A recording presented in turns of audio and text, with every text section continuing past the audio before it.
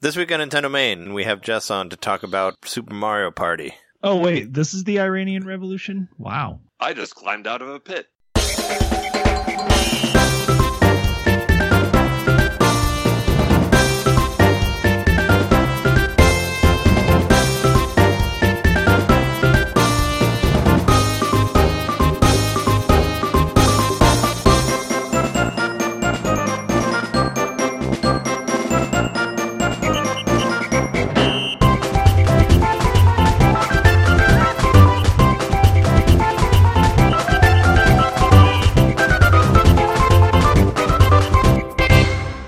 The pit.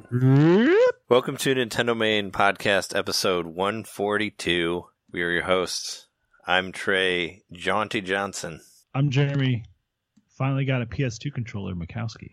Oh, yeah. I got a PS2 story, too, to talk about. And we also have... I'm John Pitfall Knitter. Pitfall Knitter.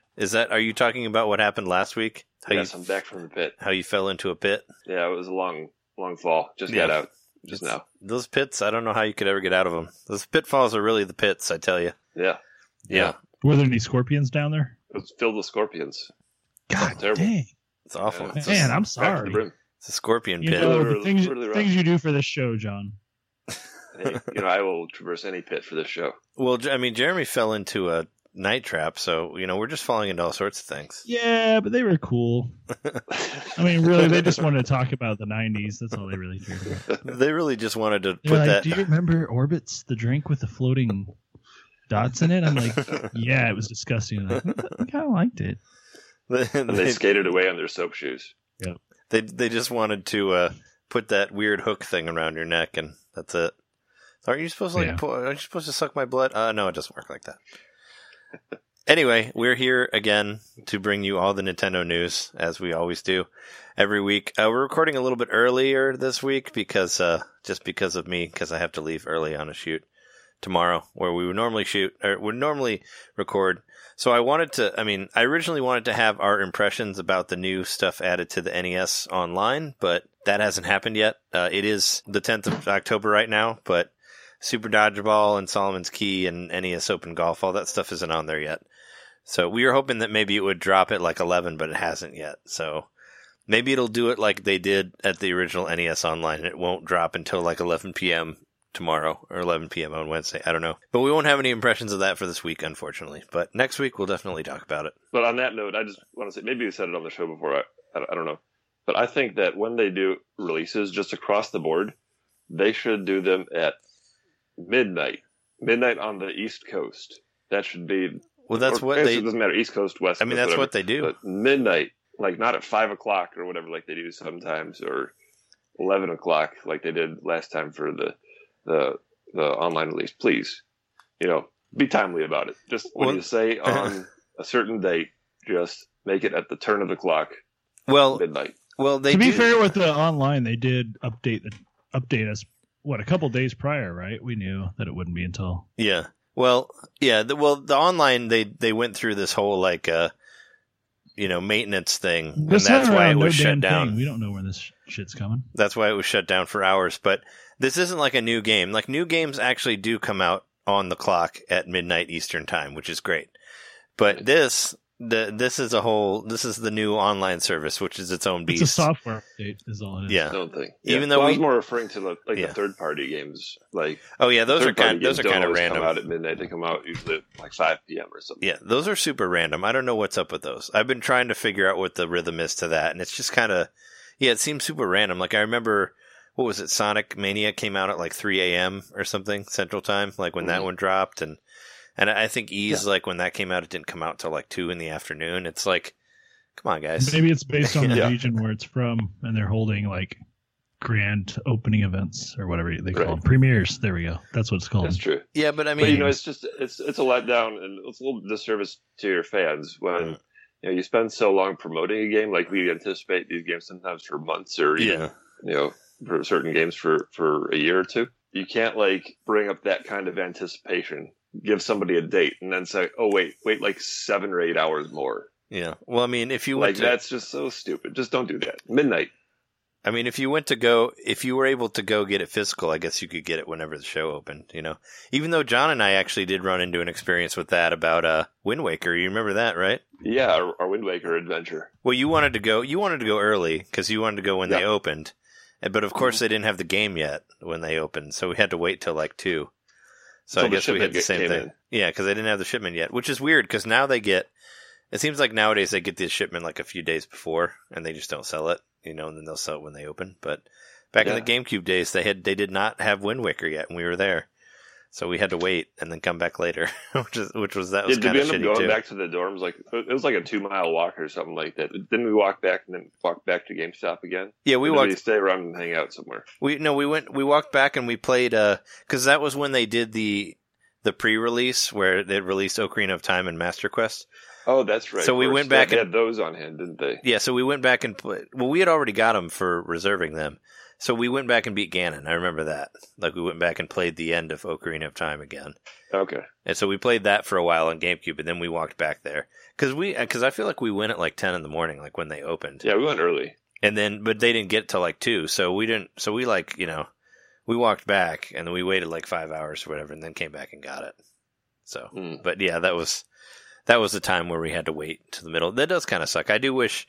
Some games like Bethesda's been really good about that. Like all their games have released at like 11 Eastern. Like if they've come out on Fridays, like Doom and Wolfenstein, I know did that, where they both launched at 11 p.m. Central, you know, midnight Eastern. So they were really good on that. But some of the other stuff that releases on like Tuesdays or Wednesdays seems kind of odd. Even though this is part of our news, but Medieval Madness just released at like 11 o'clock tonight, so that was cool.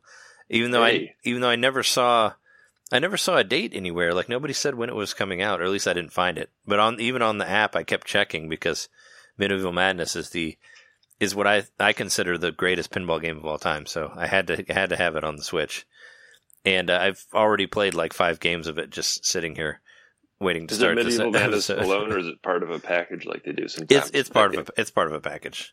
So it's what else do you get? It's $10 and you get 4 games. I don't really. One of them is called The Getaway. I haven't played that one. There's a fish one, Fishbowl something, and there's another one. I don't know. I didn't really care. I just wanted Medieval Madness. I paid $10 for that. That's fine. That game's awesome. I really had to tear myself away from it because it's an excellent game. I bet you paid more than quarters playing it back in the day. I probably played more in the quarters playing it recently because some of the barcades in Chicago charge like $1 to play it. So, you know, you could easily get 10 out of 10 games there. $10. So because it's like such a highly ranked pinball game, they said the upkeep on it's pretty expensive is what they claim. So most places will charge you for it, even for ones that have like free play and all that. So what's so highly ranked about it? Why is it so revered? Because it's awesome, man. One thing I like is that all of the ramps, you can get multi-ball, like on all the different ramps. There's just a lot of different ways to get to the multi-ball and jackpots and stuff like that. And I think that's what makes a really good pinball game. So there's a lot of strategy to it? Yeah. I mean, you're going on this conquest and destroying these castles. There's a castle like in the back of the pinball machine. And you shoot the ball at the castle door and then the drawbridge comes down. And then you shoot it again at the gate, and then the gate comes up, and then you shoot it into the castle, and the castle explodes. But as you go farther into the game, it gets harder. So you'll have to hit the door a few times before the drawbridge comes down. You'll have to hit the gate a few times before it opens to get it in to blow up the castle. There's like 6 castles, I think, total in the whole thing. And each of the different people who own the castles, they all have ridiculous voices and different like personalities and all that. And there's trolls that jump out from the bottom of the pinball machine that you get to hit. There's these little troll heads that pop up. It's great, and you can also shoot. It's almost like whack-a-mole a little bit. Yeah, you can also shoot the pinballs into the side of the castle, and it'll actually be like a catapult, you know. And there's like a little door that'll flip, but it'll look like there's a hole in the side of the castle, and you get a multi-ball in that way.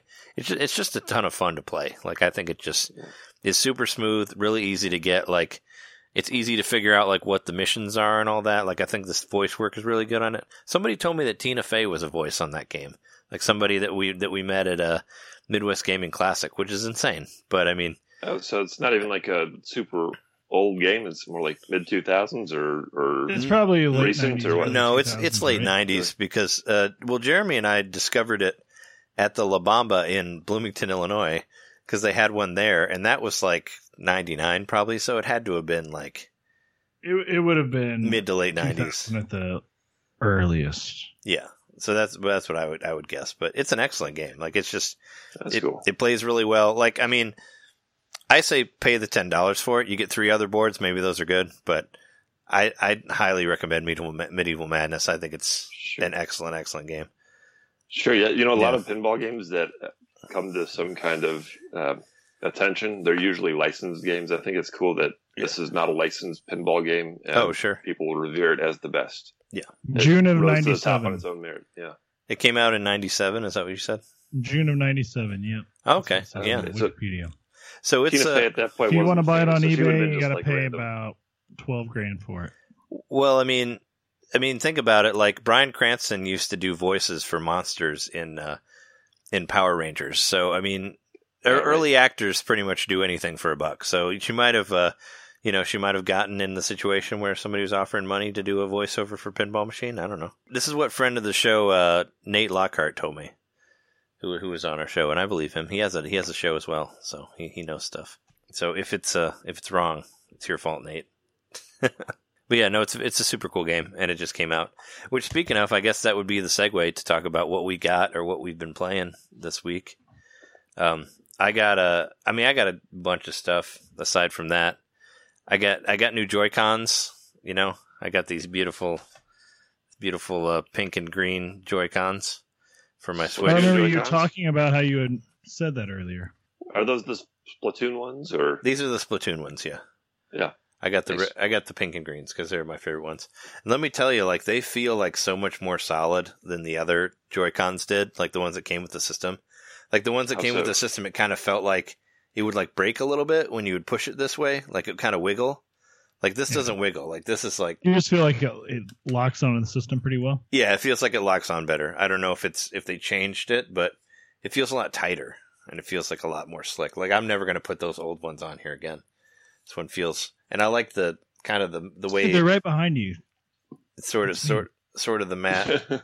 Yeah, the old ones are back there. Can you see them? That's okay. They don't have a microphone. They can't hear you. And they are right behind me. Ones. You don't have to call them old ones. They're old ones. But yeah, no, yeah, we got these. Jess and I have been playing with these for Mario Kart or Mario Party, which we'll be talking about in the second half of the show. Of course, that's what I've been playing the most. But yeah, got these babies. Playing around with those. One thing that kind of sucks is it doesn't come with the dog bone holder thing. You got to buy that separate for another $20.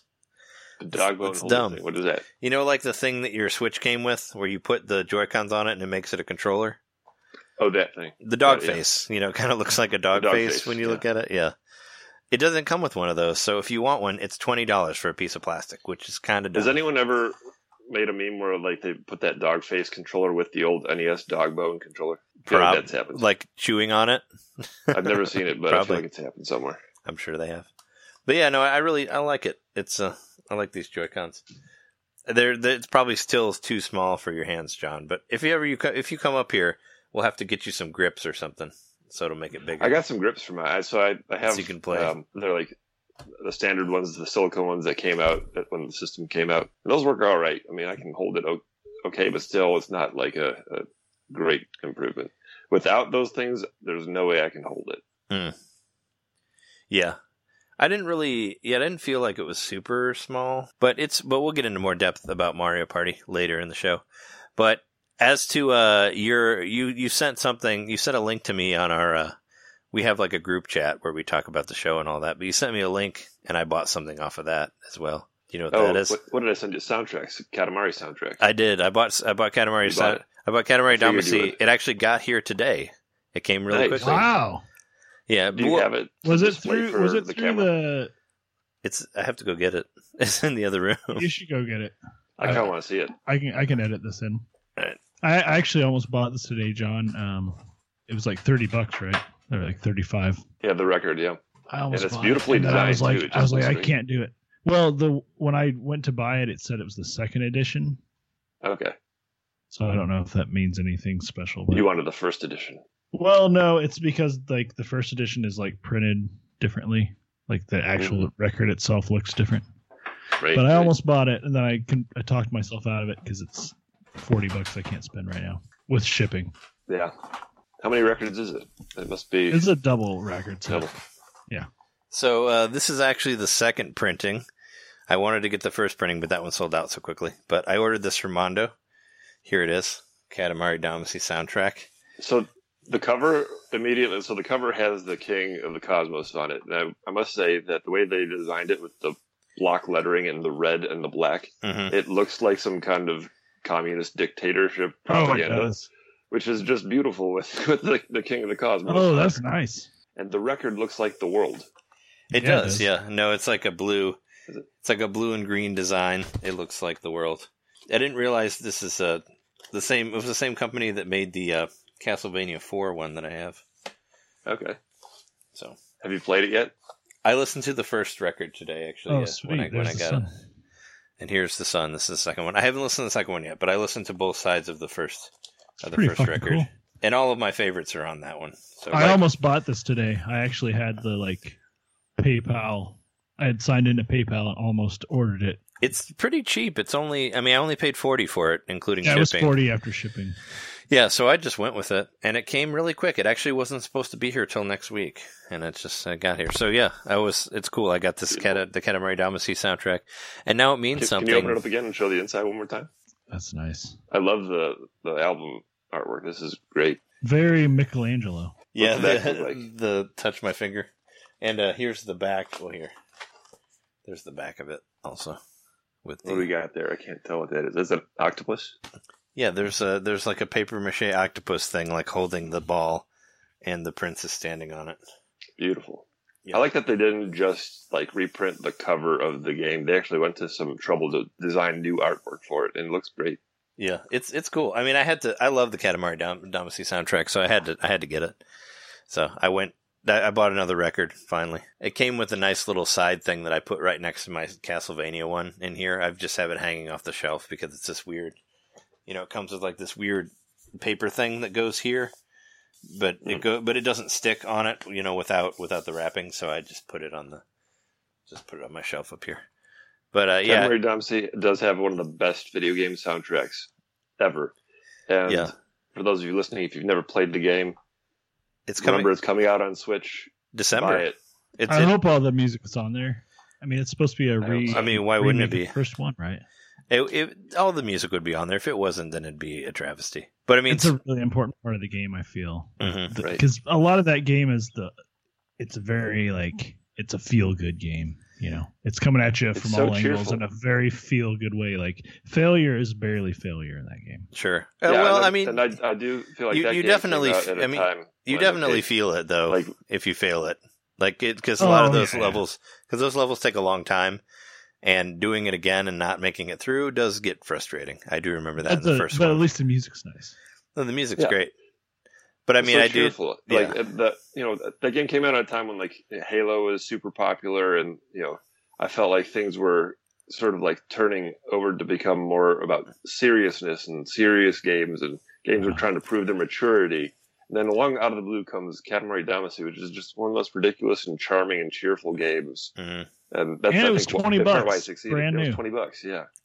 Yeah, that's why I'm hoping that the remake is still $20 or less. Because it's you don't be pulling Carnival Games on us, charging $60. Yeah, no. I think the second one was more than that. I think the second one was $40. Oh, I thought the second was $20 also. But I found Jess's copy of We Love Katamari. I didn't know she had that.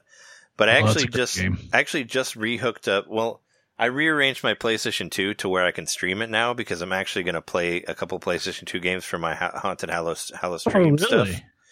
Yeah, I'm going to play Evil Dead Regeneration and The Suffering for my Hallow stream. Wait, so you can play PlayStation 2 games as well? What do you mean? Oh, well, we haven't gotten to me yet. But... On the stream? Yeah, no, I was talking. Yeah, you got a PlayStation controller now, so you can play it.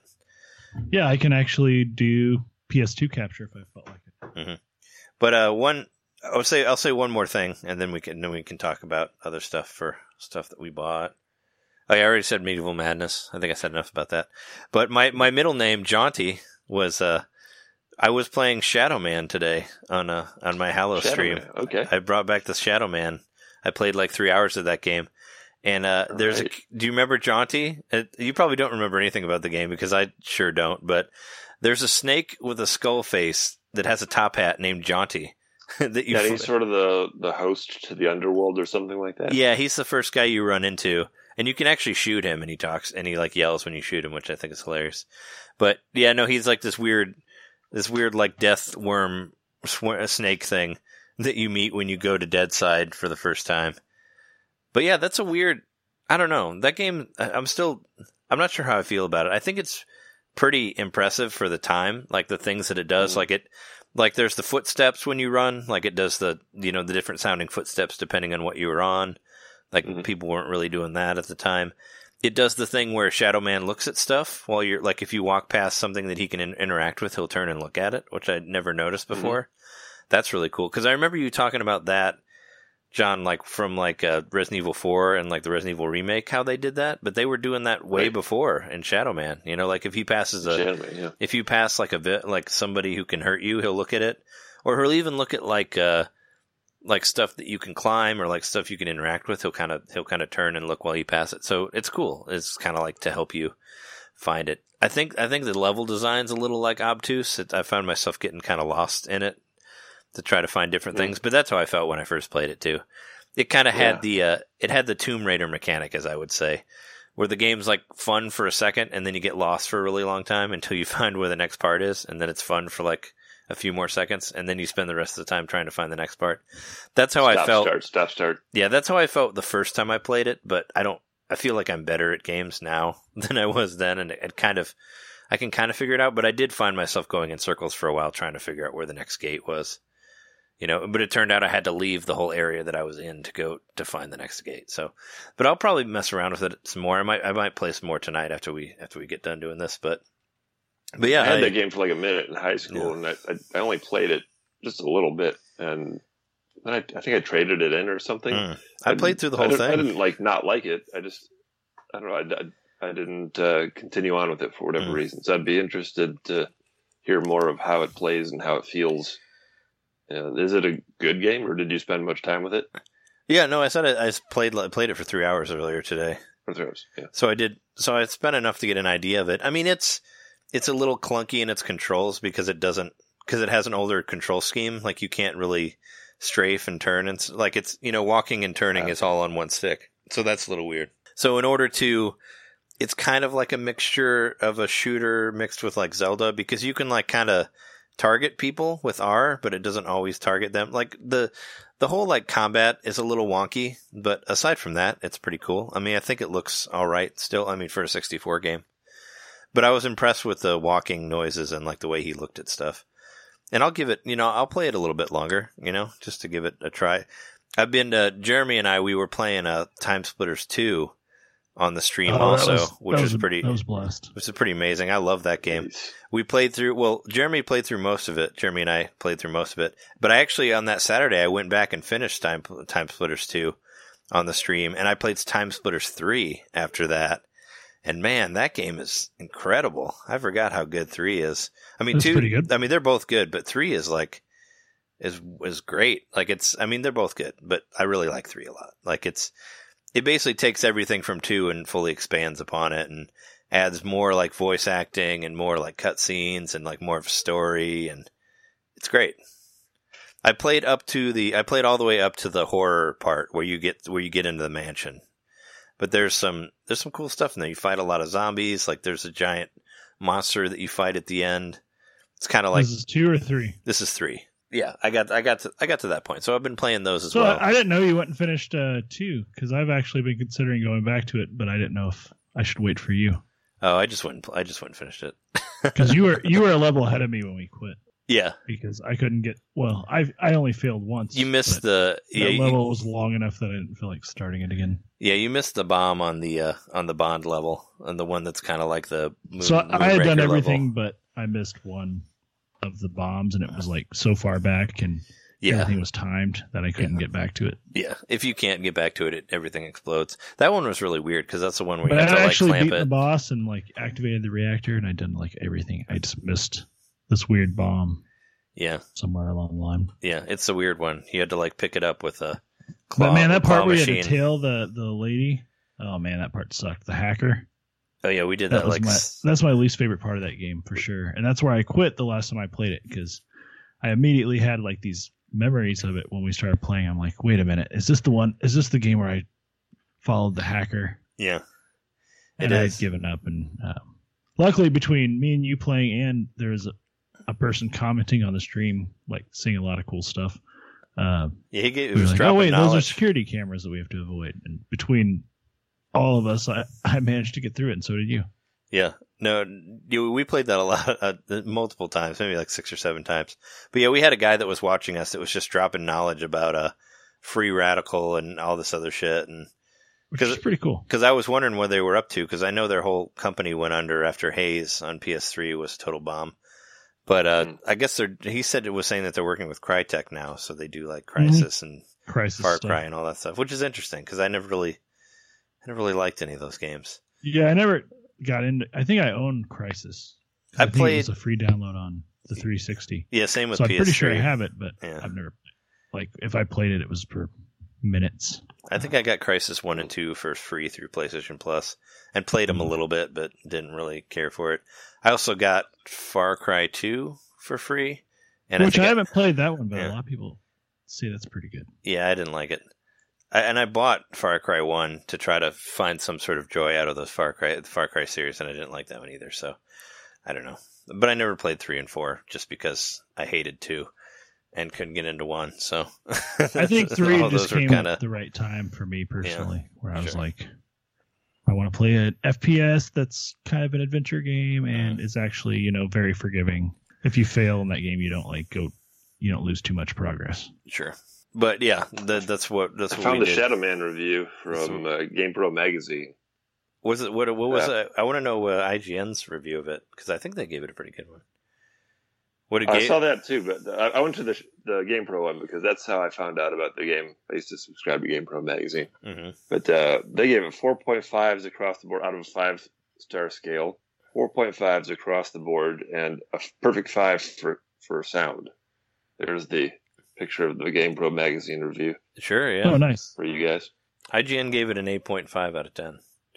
And I was reading all of their reviews at the time. Wow. So. There wasn't a lot of 64 stuff either, was there?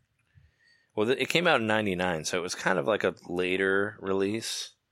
Yeah, and that was also around the time when, then 64 was getting a kiddie reputation. And so it was cool to have a mature themed game. Shadow Man's super mature. That time was exclusive for N64. Shadow Man even sleeps with a girl in the game. I do remember that part. It opens with him in the bed with a woman. So I remember that being a crazy thing. I was like, oh my god, he's sleeping with somebody. And there's they say shit a lot too. in the sleeping with. So are you sure they weren't? Are you sure they weren't just shitting in the bed together? They weren't. They're both just saying shit every time they shit. Well, I remember in what was it? Yes, it is. In Banjo-Kazooie, in that one level where all the seasons change, like the squirrel's sleeping with another squirrel. I remember I thought that was a big deal. when it gets to winter, if you make it into into the house, they're sleeping together. It was only 7 years earlier that Howard Lincoln was in Washington saying Night Trap will never be on a Nintendo system. And 7 years later, like squirrels are fucking each other and people are shitting the bed in the Shadow Man. That was a Jeremy Dunham review. Fighting shit in one game. Yeah. I think there was a Shadow Man 2 also. I think it was on like PlayStation or something. I don't think one was reviewed as well. I think it got bad reviews. Yeah. But yeah, I Shadow Man was on my list. Like I've compiled a stack of Halloween games to play for the stream back there. If you've seen it, it's on my thing. But anyway, yeah, we started off with Time Splitters, and then I moved on to Shadow Man. I made a whole like schedule, but since I'll be out of town, it may get pushed back a little bit. But I'm hoping to play like some House of the Dead and Silent Hill and Deadly Creatures and Evil Dead and some other shit. But yeah, that's what I've been playing for the week. Let's talk about your PS2 controller. Yeah, so other than I did finally get my PS2 controller, so I finally got to try out Kingdom Hearts, which is awful. Holy shit. Well, I wouldn't say it's awful, but like what the hell? It starts out like I've always heard all these things about how like freaking like cryptic it is.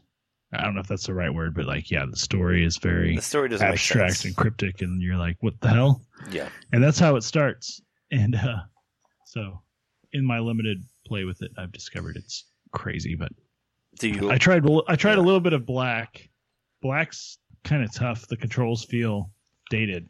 I never played Black. I thought about getting it, but I was just like, I don't know. I might have to go back to it, but I don't think there was. I don't know. Yeah. Something about the controls just didn't feel right to me, even though I was playing with the right controller. Mm-hmm. Are you able to like change the sensitivity of the sticks and all that? Would that like make it better? I don't know. Would that probably make it better for you? I don't know. The responsiveness, something like that. Yeah, Black. I played that for a very limited period of time. Mm-hmm. So were there any other games that you tried? That's it. Like, I just wanted to try those two. I still have Final Fantasy 12. I haven't tried it. But well, that's kind of like. So I don't expect that one to blow my mind. It'd probably take you like an hour to even get into it or to even start it. You know, a lot of those games have like really long starting points, and plus that's coming out for Switch too. Yeah. They are coming. But I did buy a Switch game, and I think I'm finally seeing we're definitely to the point in the Switch's history where it's getting inundated with like everything that used to go to Steam. Yeah. Because like when I bought last week, I was like, I bought The Way remastered. Haven't played it yet. Well, I still haven't even opened that file. It's sitting on my home screen. Yeah. But I also bought this other game called 1979 Revolution Black Friday, which looked really compelling. Yeah, it looked really compelling, and I did a little research, and people of course it came to Steam first, but everyone had a lot of nice things to say about it. So I started playing that one. Yeah, I played that for about, I don't know, like 20 or 30 minutes the other night, and it's cool. I'll take breaks from it as frequently as I can because there's literally no gameplay as far as I can tell. There is, but it's just choose your own adventure. So weird. It's just a repeated like series of. No? It is. It's based on the Iranian Revolution in I think it started in 1978. So that's kind of where you are. You're a photographer, and because you photograph some stuff that people that were part of the resistance or whatever were doing, you're considered an accomplice. So, but you're like a photographer, so you're going around and taking pictures. And so far, that's all I've done. I had one spot where I like took pictures of people in the crowd, and then it gave me like kind of like cool little like it was optional or not, but you could select more info, and it would like tell you the history of like what was going on. Oh, okay. So it's like with the revolution and stuff. So infotainment, and it also takes like that photo angle that you have on the crowd, and then shows a real world, like a real photo that was actually taken to like compare the scenery, which is kind of cool too. But for the most part, it's all QTE. It's just a QTE game. So weird. Call it choose your own adventure. Call it QTE. They give you a limited amount of time to make your decisions. That's why I call it QTE. Sure. So you just have a repeated series of 4 choices. Yeah, you can die. I've died a few times. I found out after dying a couple times that some choices don't seem like they really matter that much. You get the same reaction. So I don't know really how much depth there is to this game, but it is cool how it is literally like a history lesson in a video game form. Because you don't have to, like I said, it'll tell you a little bit about each thing, but you can like choose like, well, I want more information, and then it pulls up like a little miniature, almost Wikipedia like couple of paragraphs about the context of that photo or what the reference was at that moment, and then in the story or whatever. How do you die? Is it just because you don't hit the right choice quick enough? Is that how it works? Or mainly, you go I've the died wrong way? from the guys that are interrogating me. That I like get too lippy with them, and then they kill me. Oh, okay. Because you're kind of like, it kind of poises you as like, you know, you're recapping the story and you're like confessing your part in it, and like the people that are like not interviewing you, whatever, like I said, interrogating you are actually like warlords or something. So they're not like, it's good cop, bad cop, but like where you can actually die, kind of. Does the Wikipedia information stuff, does that actually help you play the game better?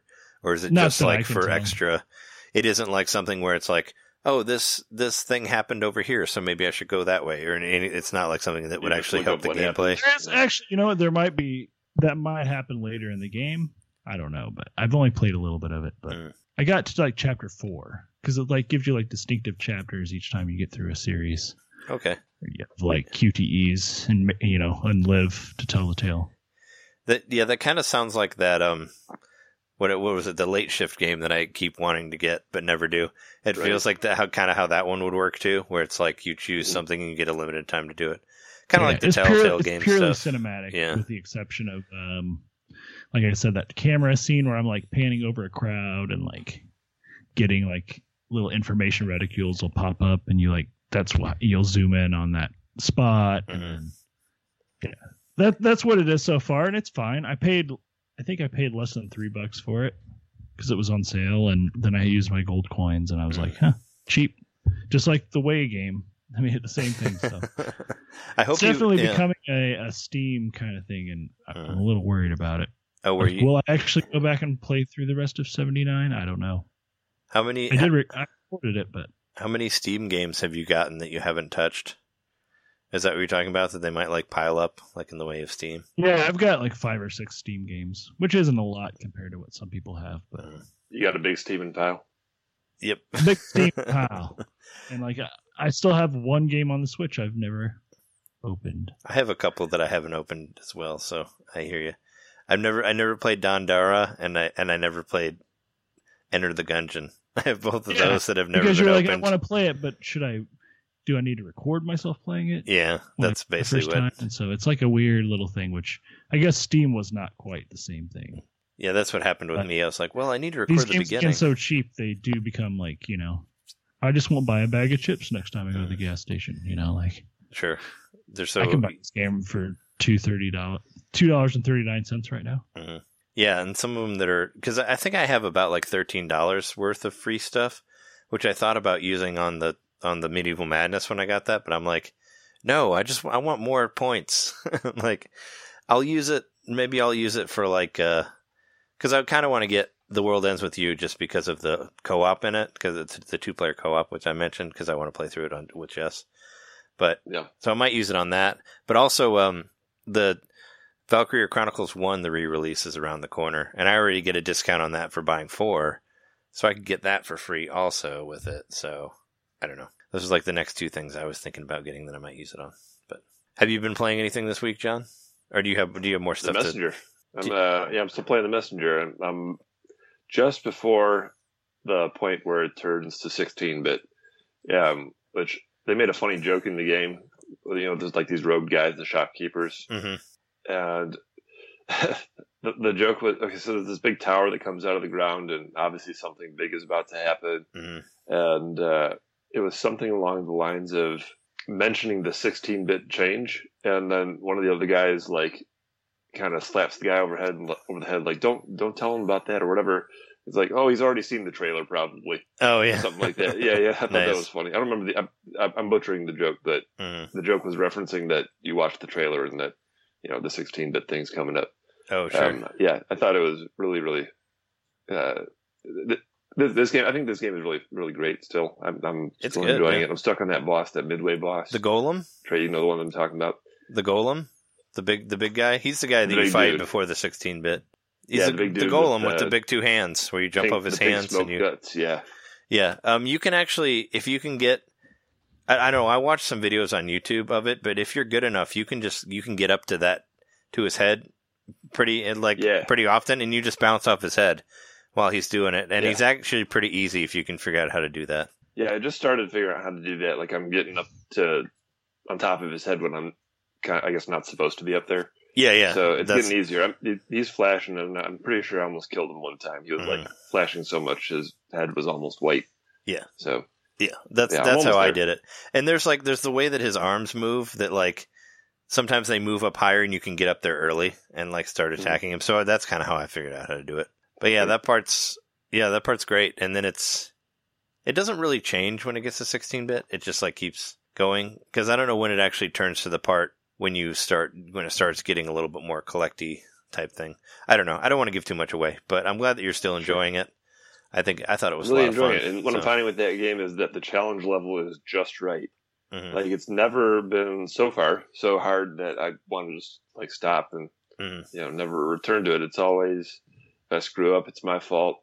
And whatever I'm doing is fun. Like to just move the character is really fun. Yeah, it controls really well. And because that's the case, like when I'm doing these boss challenges, even if I'm failing, I'm still having a good time. And I think that the patterns are, a lot of them are not something that I've seen before in any video game. I like that there was one boss that's actually two bosses, these two troll dudes who are very comical. And they kind of like throw each other around. Yeah, you come back to those guys. Yeah. There's some more stuff with them later. I won't tell you what it is, but you do return to those guys again, which is cool. I like those guys. Like I forget what they're called, but yeah, the two. I call them the butt trolls because the one guy like whacks you with his towel and you see his butt when you fight him. Yeah. Yep. Well, I'm glad you're still enjoying it. It's a good thing. Was that all that you were playing, Jeremy? Sorry, to kind of cut you off. Did you have more to say? Other than trying to play a little bit more of Baten Kaitos Origins, but still. I don't know how far I had gotten last time I talked about it, but I'm still kind of feeling stuck. The game does kind of back you into a certain corner based on how you save, and I'm kind of stuck right now. Oh, that sucks. So you can kind of save yourself into a corner. That always sucks. Well, kind of, but also your deck is reshuffled at the beginning of each round, so I could get lucky and my deck could work out in my benefit. Which is sort of what I'm hoping for at this point. Yeah. But I played 5 or 6 matches against this boss character, and I've gotten really close to beating him because the bosses do actually start to like slump down. You can sort of see it. They're getting fatigued. And he was like leaning way over. Like he looked like he had like serious hunchback, you know? So I was like, I'm going to beat this guy. And yeah, he killed me. But I was close. So hopefully I get through that. And hopefully after that, I get to actually collect, because I have these like rewards I've collected where I'm supposed to be able to cash them at a shop for more cards. But the only shop I've gotten to doesn't care about my cards. Like they don't give me any cards. They don't like your cards. So I was like, finally a shop I can collect this 10 card mini deck you're supposed to get. But it didn't give it to me, so. Damn. I don't know. It's a little frustrating. I thought this game was supposed to be easier than the first Baten Kaitos, but maybe the first Baten Kaitos was harder than this, and I just kept doing it over and over again until I won. Yeah, I don't know. Was there anything else that you guys played, or can we move on to the news? That was it for me. Okay. Here is the news. I promise you it's the news. So there was a thing that dropped like right after we got done recording last week, which is kind of crazy. There's a rumor saying that there might be a new Switch coming out next year. How do you guys feel about that? Do you think that's credible, or do you think? Well, the source was the Wall Street Journal. Okay, they say a lot of lies. Very credible source. Yeah. So it's not even like a gaming site or whatever. It's a mainstream news site. So take that for what you will. And what did they say was in this new Switch? It was OLED screen?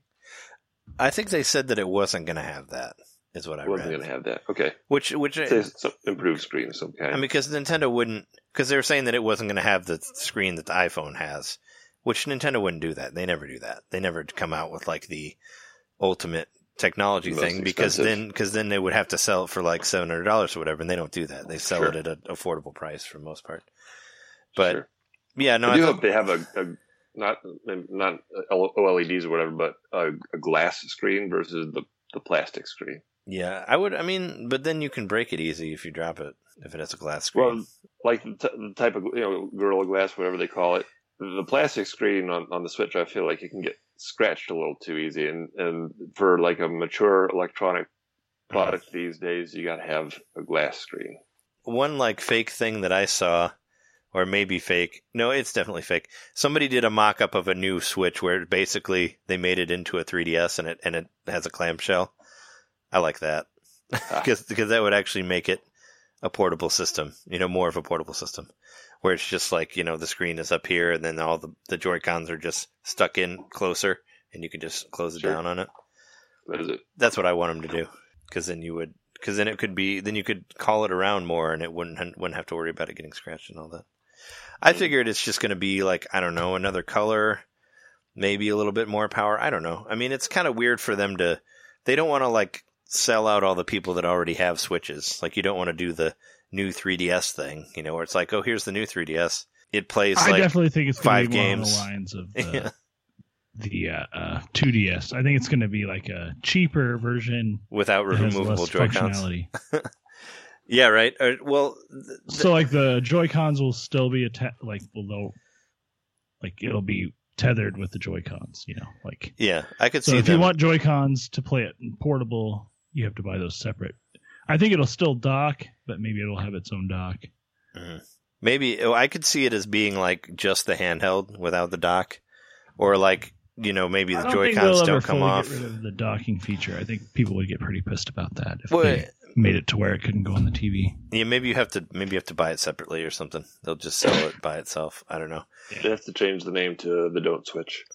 Yeah, Switch. Well, they do have the 2DS, so you never know. I mean, they had to change the name of the 3DS to the 2DS when they took the 3D out, so they might take the Switch out of the Switch. That would be bad. Don't do that, Nintendo. I don't know. I'm interested. Maybe they just want to come out with an orange one. What if it was like not dockable at all, but it had a clock on the outside of it, and it's called the Swatch? The Swatch. I think it has like a wristband. You just stick it on your arm. I think they're just going to come out with an orange one. I mean, I think we need a pumpkin spice Switch is what we need, or maybe a coral colored one. How about that? Or like some like a banana yellow one with some banana lines on it. They can make the games pumpkin spice flavored. That would sell. No, the pumpkin spice color. They taste terrible right now. If the games were pumpkin spice flavored, you know, that could spike some sales. Maybe. I don't know. Yeah, I don't know. Some lawsuits. Yeah, I mean, we'll see. I mean, I really don't think it's going to be that much of a difference. I mean, they have a seller now. Like, why change it? Why fix what isn't broke, right? Probably what it really is that they'll use cheaper components to make another model. Maybe it'll be the same price. Maybe it'll be cheaper. But for the investors, that's like, hell yeah, you're going to spend less per model. Well, they did say that's understandable. They did say in the article that they felt like that the sales were kind of like going down a little bit, so they wanted to come out with some new, you know, special edition or whatever to try to sell more. Sales are no longer delivering the favorable surprises, the article says. And then a second article that it links to says, Nintendo operating profit jumps 88% despite softer Switch sales. So it looks like they're just trying to get ahead of a dip in the Switch sales by announcing some exciting new update. I mean, you can only actually think they're actually making this vague announcement to affect the current market? I think that they didn't intend for this to get out because it seems like it was the suppliers who let this out to the Wall Street Journal. And it would have been, you know, it's a bad strategy to let out this news on purpose just before Christmas. Well, then people might about that. Yeah. Well, the people who don't have one, maybe they're like, "Oh, I'll wait for the new version," you know, or something. Which why would you do that? But or am I going to pay says that it's coming your version when a newer version comes out that's better for the same price? Mm-hmm. Exactly. The rumor says that it's coming as early as the middle of next year. Yeah. Well, we'll have to see after the 2-year anniversary, which is nearly halfway through the traditional system's life cycle. So, I mean, really, the Switch is hopefully going to last more than 5 years, but that's going to happen by incremental model upgrades like every other company is doing, including Nintendo with the 3DS. Well, yeah, I mean, if it's like any of their handhelds, like they've been able to keep their handhelds around forever because they would do updates and just, you know, people liked handhelds. So maybe they'll do that. I mean, I feel like the Game Boy was around for like almost like 10 years. As long as they don't like, you know, new games don't play with old systems, then no one's going to get too butthurt about it. Yeah. They'll be like, well, I can still play all the new games, so I don't need to buy the new system, but just don't want like maybe a better quality screen, maybe a bigger screen. That could be a thing. Yeah. Maybe bigger Joy-Cons. I hope so. But their strategy, part of the strategy with the Switch is that there's not going to be just one in every household anyway. That every kid is going to have their own. And so it doesn't even really conflict with with a lot of people having already one. Yeah. They plan to get multiples for each kid or, you know, each spouse or whatever. So someone's just going to get the new one and the other person gets the older one. That makes sense. Sure. But aside from that, there was actually a really cool rumor that I hope is true. Or no, it's not even a rumor. It was a patent that they did, which you sent a thing. Apparently there's a patent for a Game Boy I guess a version of Game Boy Classic could be like something that attaches to your phone, and I guess you can. Yeah. I guess it creates it has buttons, but it interacts with the touchscreen. Is what it's looking like. Right. I'd get one of those. It's a case for your phone that turns your phone into a Game Boy. Yeah. And the more I think about it, the more I think that makes a lot more sense than a Game Boy Classic. Yeah. Right. Because everybody's already got the phone, so you don't have to resell them some electronic device that they're supposed to carry around with them all the time. Mm-hmm. They got a phone already, and then they can sell any Game Boy game. They can sell you. They can give you like a certain package with the device. You buy it, you get 20 games, sure. Yeah. But then they can make their own basically virtual console of Game Boy games for your phone. That's just genius. I would totally dig into that. I mean, if they could get a Game Boy game for $5, done. I wonder how they're going to make a shell that fits all phones, though. Like, it's going to have to be like, true. Either there's several different sizes, or like maybe it's adjustable. It's one size fits all, and it's adjustable, but then it fits some phones really weird. But you just have to kind of deal with it. Like, it's got half your phone sticking out on the side, but the controls are all the way over here. You know what I mean? Like, yeah. I'm skeptical because of Nintendo wanting everything, like everybody to have the same gameplay experience. I think that's kind of a thing that they're like behind, and why they haven't gotten on mobile that much. Yeah, sure. As much as they have lately. For all those weirdos with it, all those weirdos with the giant phones, they want to be able to use it. You know, if you're talking about iPhone, most people have. If you have an iPhone, you have essentially the same phone as everybody else who has an iPhone. The physical size of it. The physical size of it, yeah. Unless it's like an iPhone 4, that's a different size than like the 6. I mean, they vary in sizes. Even the iPhone does. Or if you have it, there would have to be several different case sizes. Or if you have the iPhone Plus or whatever, the phablet, the giant one. I mean, that's different too. Yeah, I've got one of those. Yeah, and then you have how does it interface with the phone, and then it would have to have different like plugs on the bottom that interface with your phone, like a Lightning port or USB-C or mini USB. Well, do you know like how the buttons? I just don't see Nintendo making something that like variable. They've never done anything like that. I mean, do you know how the buttons would work? Would they use the touchscreen or would they be Bluetooth? Well, that part's the easy part. Not really. Not if they're not doing Bluetooth. If it's literally just touching the touchscreen with like a physical mechanism, that's the easy part. It's just getting it to like, I don't know, because Nintendo's going to want it to authenticate that you have a license to use stuff. So I feel like there would be some sort of like interface, a software interface between the case and the controller, and it wouldn't just be a physical. Could it just be a physical thing? Maybe, but there would have to be several variations. Mm-hmm.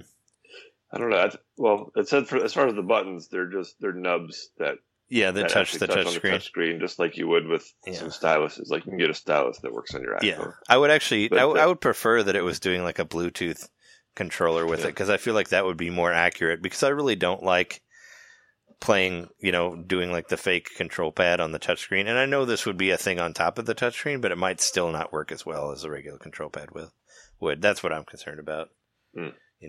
But I mean, yeah, if they had an idea for it, if it came out, I'd totally get it, But of course, absolutely get that. Yeah. You're right. They would have to have different size or adjustable sizes or whatever, because all phones are different, So it would have to be, they would have to go into that. But it's interesting nonetheless. Like, I think it's a cool idid I would kind of like to be proven wrong.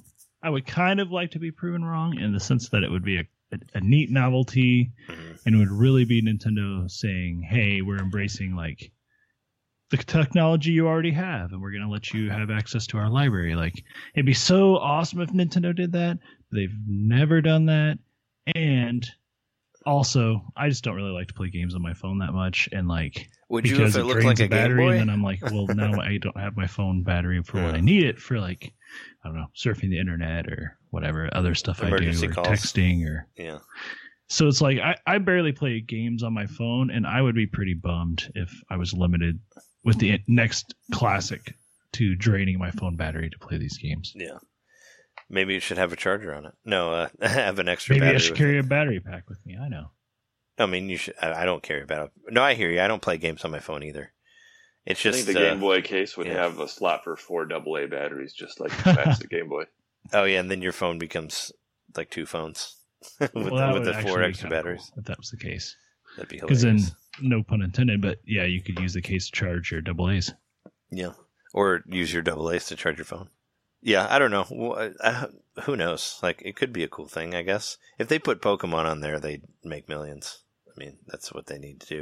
If they're going to have a Game Boy Classic in anyway, just put one of the original Pokemon games in it, and you're good. You know. Yep. Also, there's Splatfest coming up. I don't think we talked about that, but there's a new Halloween Splatfest coming up on the 19th. Jeremy and I were messing around with it before we started playing this.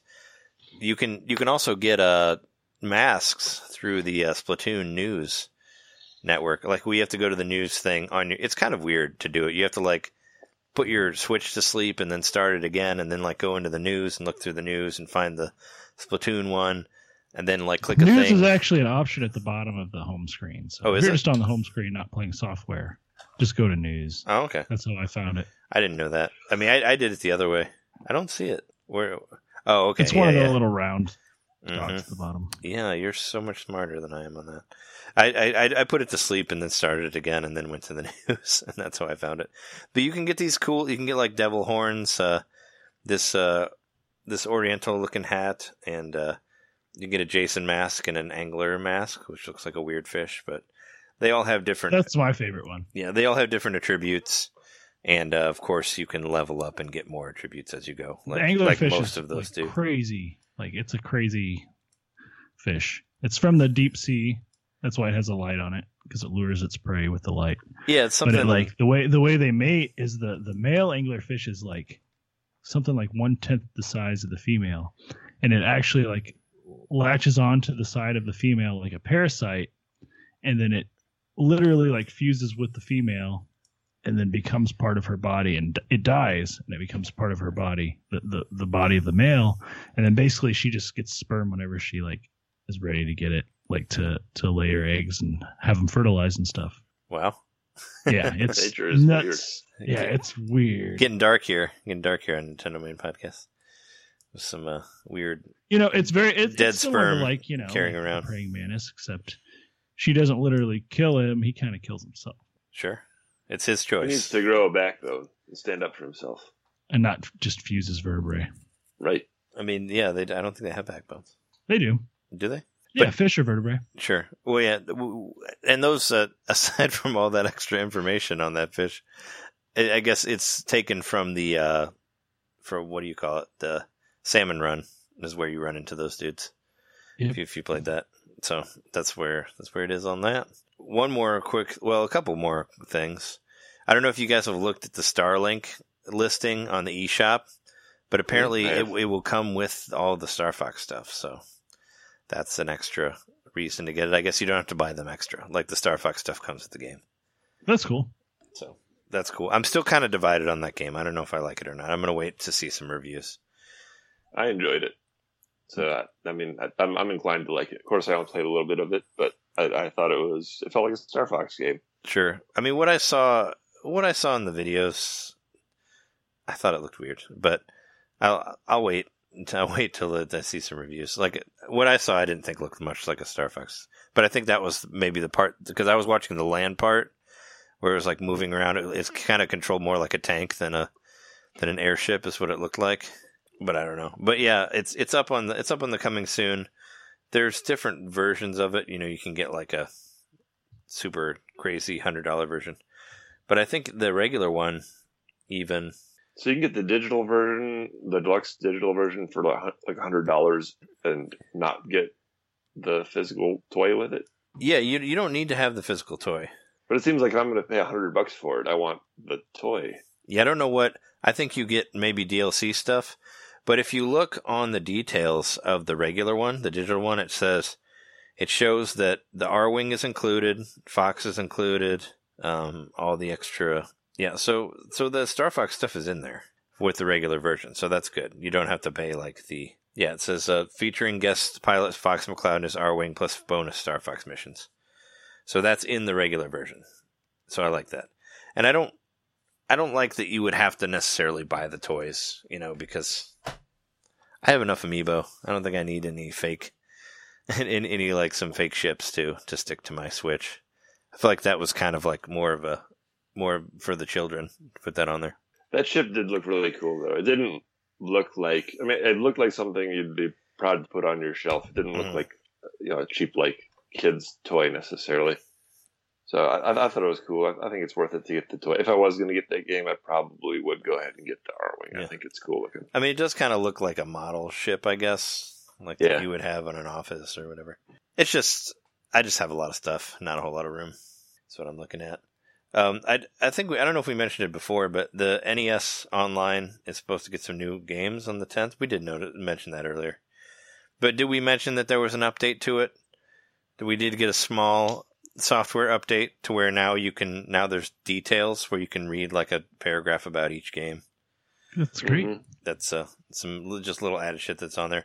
I just checked it again. I was playing the Switch last night, and then this thing popped up and said there's an update available. But what was kind of unusual about it, it also told me it'll just take a little while. Like, it's a small update. It'll just take a little while. It's just really trying to ease you into it. It's like, no, it's fine. Yeah. It'll only take a couple seconds. Just do it. Do it, man. It's going to make you feel great. Come on, update it now. You don't have to wait till you go to sleep. It's just going to take a little while. It's right now. Yeah, it's kind of funny. Yeah, so that's added on there. Also, I guess John was right in his sleuthing. Rockman is a real thing. Yes. Sounds like a real thing. Sounds like the worst idea I've ever heard in my entire life, but I guess there's worse ideas out there, right? I mean, they did make a Battleship movie. Yeah. I mean, let me know. I had the scoop a couple weeks ago. How much for those who weren't listening, like I think it was 2 weeks ago. I think that's considered a leak. I think you leaked it. It's a leak. Yeah. Well, John actually saw it. I live in LA. I was waiting for a bus. I saw a sign for a production, and the sign said Rockman. It was one of those signs that lead the crew to the base camp so they can make the movie. Led them to their robot suits. And I was like, man, Rockman, like, what else would that be? Is this the Mega Man movie? You know, it was a code name, right? And so that was my suspicion. We talked about it. Go listen, I think 2 episodes ago. Mm-hmm. But Capcom this week confirmed they're making a Mega Man movie. So I must have been on the set of the Mega Man movie. You were by it? By it, yeah. Did you look out for falling rocks? Or no, wait, that's a different thing. I would love to see... How freaking random is that there's a possibility a movie might be shot in the town you live in? It's so crazy. It's absolutely crazy. I mean... It's so random. I literally just drove past this set on my way home from work tonight. I was driving home, and all of a sudden the street is filled with cars from the 1950s. Like, I'm talking about like probably 50 or 60 cars, something like that, just parked on the street from the 1950s. And it's just like, oh, all right, cool. It's one of the cool things about living here. Yeah. I mean, except for the traffic problems that happen with that stuff, where roads are closed off and you can't go ever. I mean, people in LA can't drive anyway, so traffic's already pretty bad there. At least what I've dealt with in my time there. I don't know how you guys don't like have more car accidents of people just running into other cars because of the horrible traffic there. I don't know. Yeah, but I think that's all that we have for our news for this week. Is there anything that I left out? The one little thing, because it kind of fits into what we were talking about with the mobile Game Boy Classic possibility. Another game that I've put a shit ton of time into is coming to mobile. Stardew Valley? Yeah, Stardew Valley is coming to mobile. And I'm actually not going to buy it. Yeah, even though I'm really like intrigued by it, and I think it's $7.99, so it's cheap. And it'll probably go on sale like all mobile games do. But supposedly it's the full game. It's not truncated at all. It just has touch controls. So maybe if I ever get a tablet, I might consider rebuying it.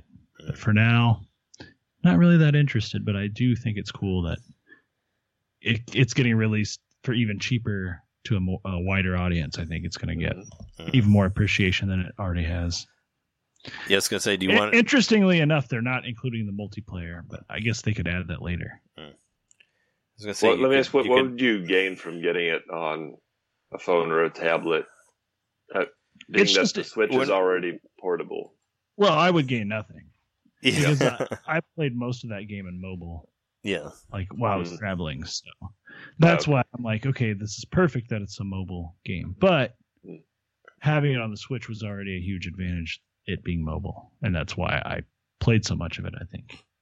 So if you have a Switch already, then you shouldn't care. But if you don't, guess what? You finally can play Stardew Mobile. Yep. If you didn't get Stardew on all the other things that it's on, if you're a person that only plays on your phone, you now have Stardew on your phone. Yay. For you. You can go back to our Stardew Valley episodes and feel like you're there with us. Yeah, you can go. I wonder how far. Well, those were like a year ago, so that was probably like what? 50? Was it 6 phone generations ago? Yeah. All right, cool. Well, let's take a break and then we'll come back and talk about Super Mario Party. Sounds good.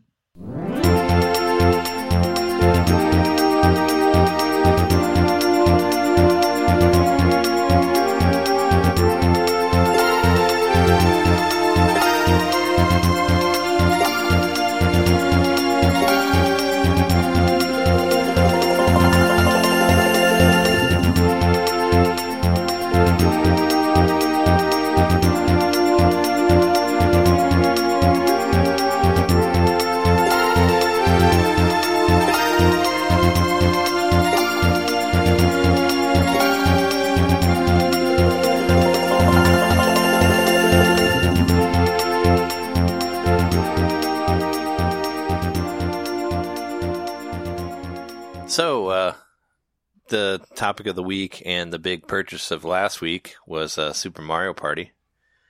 Jess is here to talk with us about that since we've both been playing it, equal amount of times. So, and plus, we play a lot of Mario Party, so it's nice to have her on the show here to talk about it. Thank you. Hello. Hello, how are you? Hi. Hi. How you doing, Jess? I'm good. I learned CPR today, so... Cool. Infant and adult? Yes, sure did. Flexible.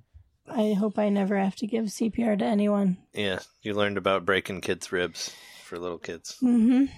Good it's times. It's important that you know that, though, right? Yeah, I think it's important that everybody know it. I think you have to break the ribs no matter what, right? Isn't that what you're saying? You may.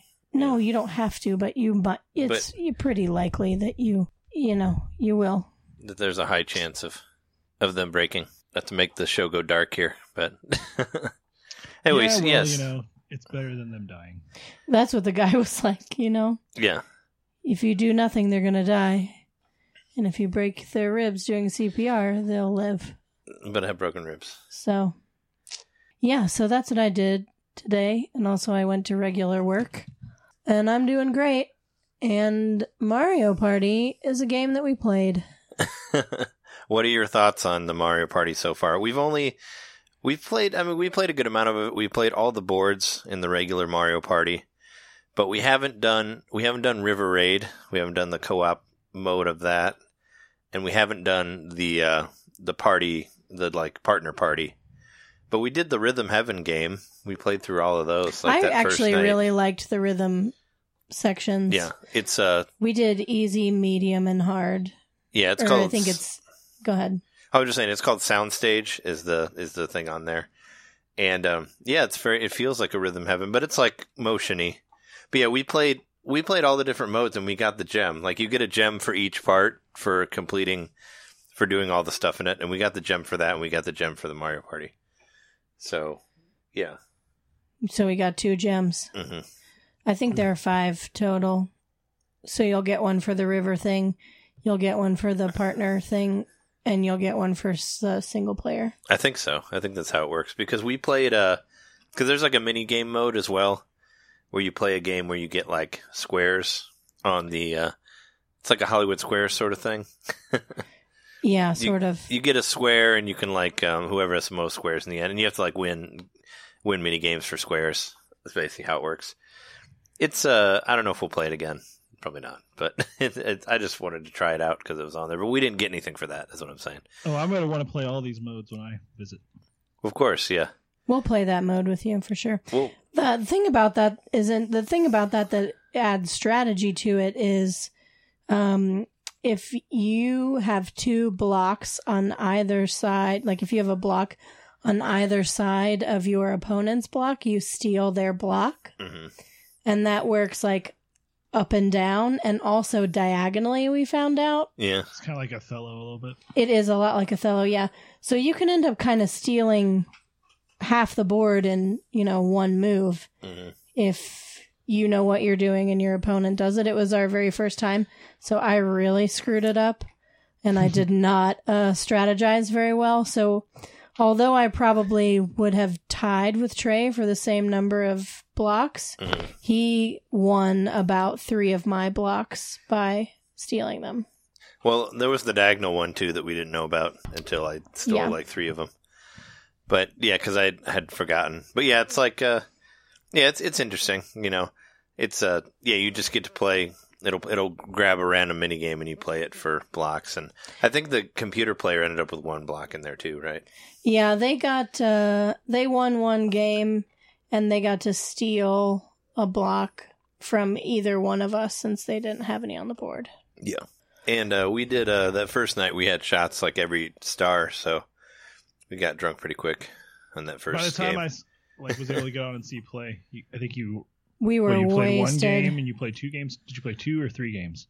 We played 2. We played 2 of the regular games, but we also played a bunch of the Soundstage, the Rhythm Heaven stuff. So by the time you saw us, we were on our second game, but we had already played a whole game and played all of the rhythm shit. So we were drunk. Yeah. Yeah. I don't even... Yeah, I would like to watch that game again. It was fun to I put it on YouTube. Play. I just wished I could have been there. I put the second part on YouTube now, so you can find that at youtube.com/fingmater. Because I got 2 stars in 1 turn. Yeah, so I put that was fucking cool. I put the second half on there. You can see it again now if you want. But yeah, we did a stream and we drank booze to it and all that. But what are you drinking a coffee stout? Oh yeah, it was gross. Yeah, we still have some of those that will probably stay there for the next 6 months. I think we only have 1 left, maybe 2. I thought we had 3. Oh fuck! Unless you drank one last night, Oh no, you did have one last night. Right? I did, yeah. Okay, we have 2. Yeah, you can have one when you visit. Yeah. Oh boy. If they're still here. But what's your overall thoughts of Mario Party, of the game as a whole, from what we've been playing it? Of course I love it. I'm really happy to be back in the sort of 1 person, 1 role. Yeah. I'm really happy to be out of the car. Mm-hmm. We've been in the car for the last 2 Mario parties. Yeah, not counting the portable. So it's great to be in charge of your own fate again. They kept some things from the last one, like each character has a special dice block that you can choose to roll. Mm-hmm. And some of them are safer than other ones. Like I think Booze is you can roll -2 coins, -2 coins, a 3, a 5, a 7, or an 8 or something. I think it's like just 5s and 7s. Maybe. For Boo. But then like Bowser has like 8s and 10s. But then you have the negative coins as well.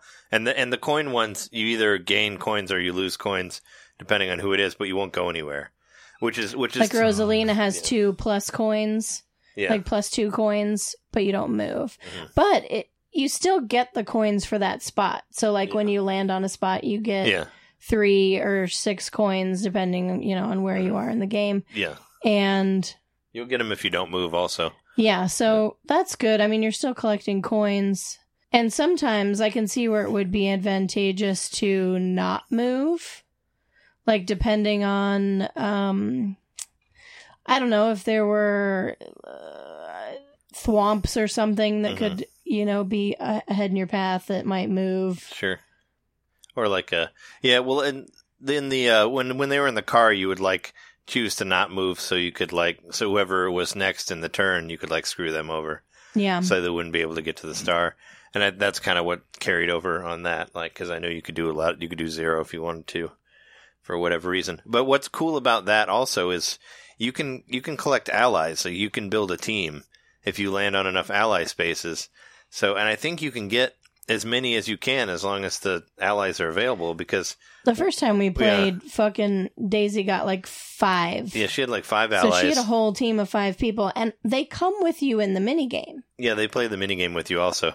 So if they outlast you in the minigame, and everybody else loses, and someone who is your ally wins, you win. Yeah. Well, in some of them, like there's that one where it's called like Train Punch or something. The one where you're in those little cars and you ram into the back of each other. Like if you have guys, that's like extra hit points for you. Where it's just you and you get hit once and you're gone. But if you have like 5 other teammates, you have to get hit 6 times to get knocked out.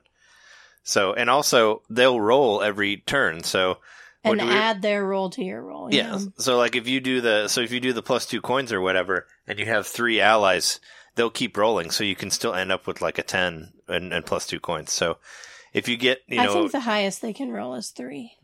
Yeah. Yeah, but if there were 4 of them, then that'd be 12. Sure. Yeah, but they have like 1 through 3 die. But yeah, so if you get enough allies, it'll just kind of build up, and you'll be able to go really far on the board.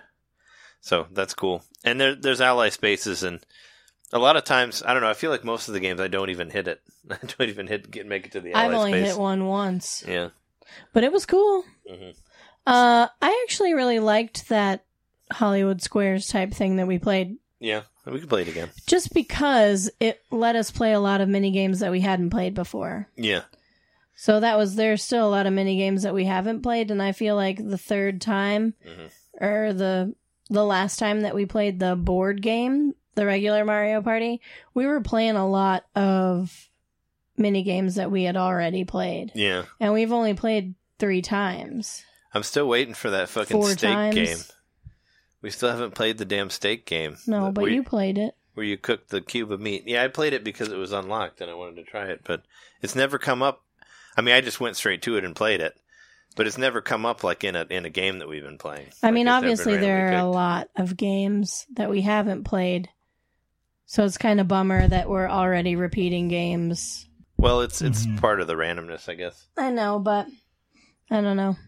How many are there? There's like over 100, aren't there? I thought it was 80 something. I think is what they were saying on the videos. But I was looking through them because you have to unlock. Weirdly enough, you have to unlock all of the mini games before you can play the single player mode on it, which is strange. That is so crap. Yeah, but the ones I looked at it, and the ones that we haven't unlocked are River Raid games, and there's a sound stage game. So we have to play the other modes for them to get unlocked. Oh, I thought we had played everything in the soundstage. There's still one. They said that there was one mini game that we haven't unlocked in there. Oh shit! So I don't know what that is. Well, I'd play that again for sure. Yeah. And we haven't played the river game at all. What's it about? It's like a 4-player co-op thing, I guess. And you're all like rowing in a raft, and then you play like. There's a separate set of games for that. So you have to have 4 players. Yeah, but we'd play with the computer. Oh, okay, I see. Yeah. But no, we haven't tried that yet. But it's all like I guess it's you against the computer, like the game, not like the actual characters. The thing that's so weird about having to unlock all the mini games before you can play the single player is that if you're by yourself, you're going to be playing single player all those different modes. Mm-hmm. It just seems counterintuitive. Yeah. For you to have to go through all of that by yourself just so you can play by yourself. Yeah. Well, I mean, I don't think most people would buy Mario Party if they don't have anybody to play with. You know, that's kind of what the game is. Well, somebody posted on NVC, they were like, I'm not getting Mario Party because nobody will play with me. Yeah. Well. And I was like, well, first of all, your friends fucking suck. Yeah. But second of all, like, we're almost 40 and we love Mario Party. Yeah. So I think somebody would play with you if you asked. Yeah. Well, but maybe still, what if friends. you're a kid? You know what I mean? If you're like 10 and your friends can't come over all the time and you're a single, you know, you don't have any brothers or sisters or whatever. Well, your parents should play with you then. Well, what if your parents work all the time and you don't have a babysitter and you're home alone and it's just you and the Mario Party? Then it's a sad life. It's a sad life for you. You gotta call little Mac to come over and. I'm really excited to play with more players. More than 2, yeah. That's why they invented Rob the Robot back in the 80s for the latchkey kids. Yeah, for sure. Yeah, to be your friend for the Home Alone homeschooled kids, right? That's how they do it. I did. I mentioned it earlier in the show, but I did get new Joy-Cons for it, so I do have 4 Joy-Cons for the game. So we've been playing with the pink and green ones, and I do think they are really accurate. They feel more. I think they solid, feel great. Guess. When we were playing the rhythm games, especially, I felt like it was registering what I was doing. Mm-hmm. It didn't feel laggy. It didn't feel like out of control. You know, it felt really controlled. Mm-hmm. So that was cool. What's your favorite mini game so far? Can you think of any? Some ones that I won, probably. But you don't know of a favorite one? I was just thinking about that. Just give me 1 second. Yeah. Of quiet here to think about it. Do you have a favorite one? Maybe if you go first, it'll jog my memory. I mean, I like the Cube one, but we didn't get to play that one. So, but I mean, I had to pick it because it didn't actually pick it. But the premise of that is that you're like flipping a skillet. Yeah, you're cooking a cube of meat, and you have to cook each side of the meat. So you're okay, all 6 sides. So you're motion controlling it. You're flipping the pan. Can you feel it in the Rumble, the HD Rumble? I think so. I don't know. I only played it once, so I mean, the HD Rumble works for all of them. Like there are ones where you have to like the fishing one. Like we do this fishing one where you fish for these giant dragons, and you like go and there's like little spots in the water that's like moving to show that there's something under it, and you go and stand over it and you feel like how much the rumble is, and try to find the one that has the biggest rumble, and that'll be the longest one. So there's stuff like that in there. I like that one a lot. Yeah, we did the tricycle one where you had to. Oh yeah, if I hadn't dropped it, I really would have. Yeah, won that one. I know I would have. There's some games from the past too that feel kind of like yeah. There was like we call them like the doorman games where you count the number of. Oh yeah, those were in other games. We have to count the number of toads or whatever in a train. And the train's moving, and the toads are running all around, and you have to walk. You only have 27 seconds or whatever it is. Yeah, they did that before with bob-ombs, and the bob-ombs would like explode while you were doing it, so you'd have to like count it back as you're going through it. But wasn't there also one where you had to sort the bob-ombs? Probably, I'm sure there was. Like there's red ones and black ones, or red ones, blue ones. Mm-hmm. We played a magnet one where you like pick up balls and the Hungry Hippos one. I like that one. Yeah, that one was pretty cool. But you're like in a helicopter-y type thing. Yeah. With a magnet hanging off of you. The focus one works pretty well too. It's not my favorite, but I think it works well. Yeah, there's one where you tilt the Joy-Con forwards and backwards, and you're tilting it to focus like a camera lens on different characters. So you have to either like pull it out or put it back in. It reminds me of like being at the eye doctor, like when they flip the thing and it's like, is this one better or this one? One or two? Yeah, 2 or 3. It's like that, but one or 3. But the characters that you're focusing on, they wave at you when it gets in focus, so it helps in case you can't really tell whether it's in focus or not. Yep. We played a flying one. Well, there's the fuzzy one with the flying one. So let me tell you, there is like sort of an online mode on this. The flying one reminded me of this. There's like Mario-thon, which is where they throw like 5 games at you kind of randomly, and you don't get to see how to play them or like what you have, how you have to hold the controller or whatever. And they just start, and you'll play against 3 other people online, and your score will get tallied. So, like, if you win, but you also, like in that one, in the flying one, like, if you survive farther than everyone else, but if you keep going for, like, the whole minute after everybody's dead, you get, like, a shitload of points. You get, like, extra points for that. So, it's kind of like that game that we played on the 3DS, if you remember that, where we did the sports one, and it went by, like, how high your record was more than when you won. Do you remember that? We played it on the top 100. Oh, yeah, I do. Yeah, it'd be like the long jump, and like and your record, like you get points for that. So that's kind of how the online mode works.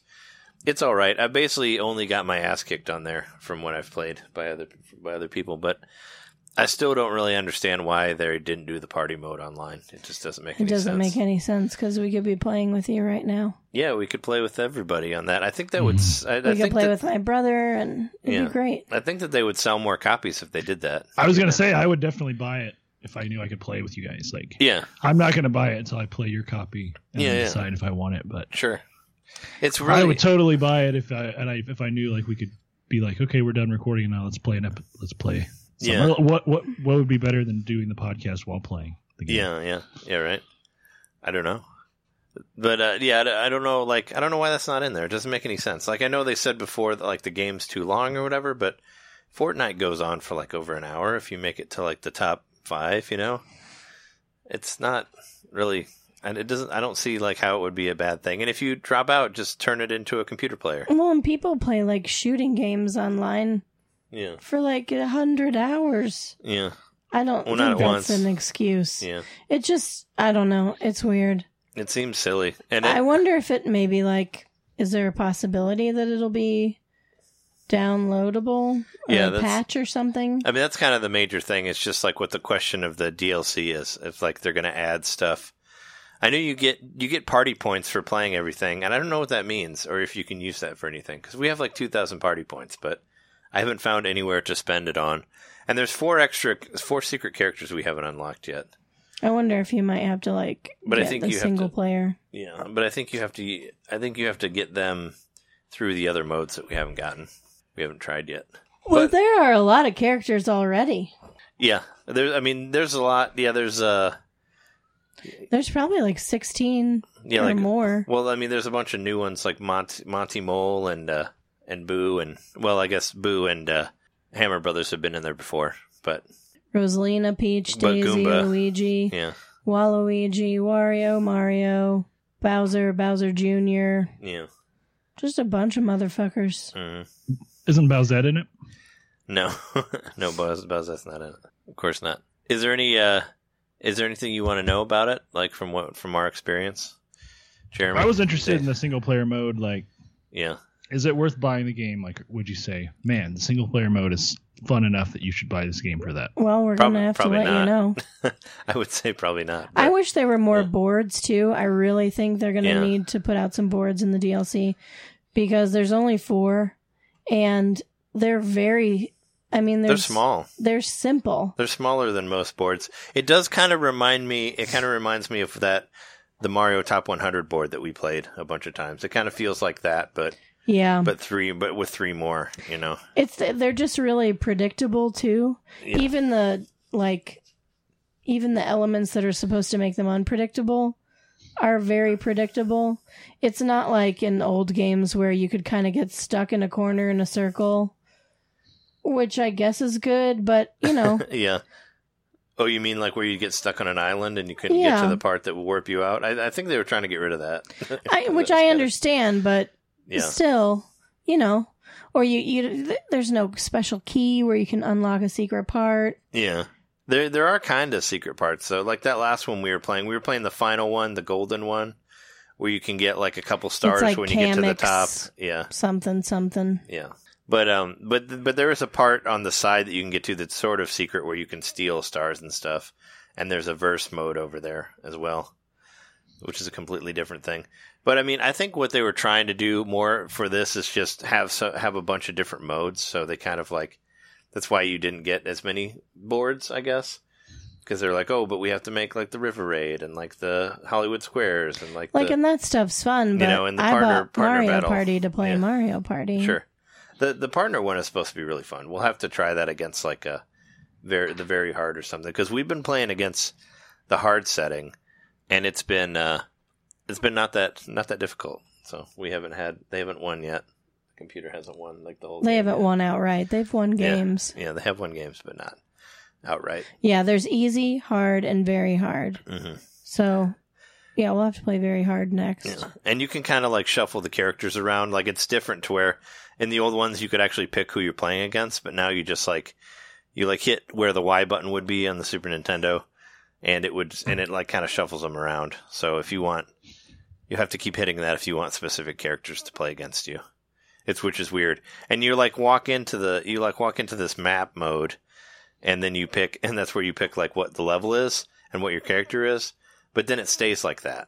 Like you have to exit the whole game to change your character. Like if you don't want to be or to change the difficulty. Yeah, or if you want to be like Wario now instead of Waluigi or whatever, you have to exit the whole game to do that, which is strange. And they give you a Sheikah slate in the first time you walk in. Yeah, it kind of feels like maybe they were originally making this for the Wii U, because there is a party pad. Yeah. That has everything on it that looks like a Wii U controller. So I mean, I feel like a lot of these games probably were originally, maybe this was originally Mario Party 12 or something, and But I don't know why they kept it, because I'm really not sure what it adds to the game. The party pad? Yeah, well, because there's a physical area where you can walk around and walk up to the River Rampage one and choose that, or walk up to standard Mario Party and choose that. but you can also use your party pad to choose them. Yeah. But I just don't there's know why. It's the option. Why do I need 2 ways? I think you have to walk up to it and actually play it once before you can do it on the party pad, which also doesn't make any sense. No. So maybe originally it was on the Wii U, and on that you could just like point to whichever one you went to, like kind of what you do in Splatoon, you know, where you like want to jump. You could say like, oh, I want to go to the weapons, and it'll just go straight there. So maybe that's what it was originally for. I know you weren't much of a fan of walking around in the map, so. No, I mean, one or the other, pad. Get rid of the walking around in the map. Mm-hmm. I don't know what purpose it serves. But if I can walk around in the map, I don't know why I need the party. Like, just give me one thing to do. Yeah, I think they're just trying to appease everybody, maybe, and that's like why they're doing different versions of it. I think you're right that it's a holdover from some old design shit. Well, yeah. Well, I think pretty much all of the original Nintendo stuff that came out for the Switch had been in the pipeline for a while for the Wii U. Yeah. So then they just, especially Odyssey, because that game came out way too early for that to be a Switch game. You know, that came out the year, so they were obviously doing that for Wii U. I think it would be cool if when you unlock the characters, they have a board or something maybe that comes with them. Yeah, well, that would be great, but I don't think they do. Yeah, right now the board part of it seems really minimal. Mm-hmm. Well, I mean, I remember Mario Party 10 didn't have a whole lot of boards either. Yeah. But, I mean, I feel like the 64 ones had like 5 or 6, probably, or 7. I think 6 would be great. And I think some bigger boards where it was more challenging to get stars. Yeah. So I do need to ask an important question. How is it like? What is it like just playing with Joy-Cons, like being restricted to Joy-Cons? Do you feel like, no, I want a controller right now? It doesn't really bother me. I thought I was going to because I've never played a game with a Joy-Con except for Snipper Clips. Mm-hmm. And I would never choose a Joy-Con over the Pro Controller. But it's actually great. And I mean, I think those new ones you got are really good. Because they seem so responsive and they seem to actually like pick up what you're doing so well. Mm-hmm. It doesn't bother me. I never feel like I'm moving it in a way that it's not understanding. Yeah. And of course I wouldn't be able to do that with a remote, and also or with like a Pro Controller. Mm-hmm. It would be weird to have something so big, and to move it around. Like I'd feel stupid. Yeah, I don't think I think basically they want you to once again, like if this was originally developed for Wii U, they want you to use the Wii remotes, and I think that's just how the games are designed, you know, to be that type of thing. So since the Joy-Con is the equivalent of the Wii remote now, they basically want you to just use that. But it doesn't, I mean, it doesn't bother me to use it. Like it feels fine, you know. And it makes, like I said, it makes sense for those motion control stuff. You don't have small, like you have pretty big hands. I mean, they're not gigantic. They're not like John hands or anything. They look like big, strong hands to me. But I mean, they're big enough to where like you would say, holy crap, the Joy-Con is tiny in my hands. I mean, it doesn't, but it's fine. I mean, I've played with the Joy-Con before, and we played with the tops on there also to make it a little bit bigger. That helped. Yeah. That really gives you some extra depth. To round it out. And I also found myself using the wrist strap, which is something I never did with the Wiimote. Because you dropped it one time? Because I did. Yeah, I did. We were doing a tricycle thing, so it was like figure eighting, I think is what you were supposed to do. Yeah. And that's just like a weird thing to do with your wrists. And it just like slipped out of my hand, and then I picked it up and it was upside down. And so I was like, ah! And that's when Trey won. So, So strap it in. Mm-hmm. The Wiimote is so big. Though you might have still gotten reversed if it fell down and you had to like grab it again. Yeah, I totally might have. I mean, I'm definitely holding on to it more firmly from now. Yeah. From now on out. Well, I mean, Nintendo's like, they've been doing DLC for all of their games recently. Even though they didn't say anything for Mario Party, I wouldn't rule it out. Like, they could always just add another thing on there. I mean, that seems to be the way of things. Like, they've done it with tennis. They've been doing it with Splatoon for a while. So, I wouldn't, you never know. Maybe because as it is, even with so many modes, it does seem kind of bare to me. Yeah. And no online, like, party play. No online party play just doesn't make any sense. Yeah. But so whenever I think it might actually be a more fulfilling game if you were by yourself, because you would have like more to do. Mm-hmm. It would be great if there was like, voice chat on it. But that's the opposite of Mario Party. Like Mario Party is get everybody together and watch everybody make an ass of themselves. Yeah. And like see if you're still together, if you're dating someone, or if you can still be friends with someone after they steal all your stars. And interestingly, also, shit is ruthless. They changed, like you can't do 50-round games anymore. They just What's the most? 20. It's just 10 and 20. That's all you can do. Oh, not even a 15. No, you can't do it. Oh, they don't have the endurance mode? No, yeah. The Mark and I used to play it. My old roommate Mark from LCC. We used to do the 50-round Mario parties, and let me tell you, 50 rounds. That's the way to do it if you're really, really into it, because it's almost like playing like 4 games in one game. Yeah, like that's everything changes so much. Yeah, what, like 3 to 4 hours probably.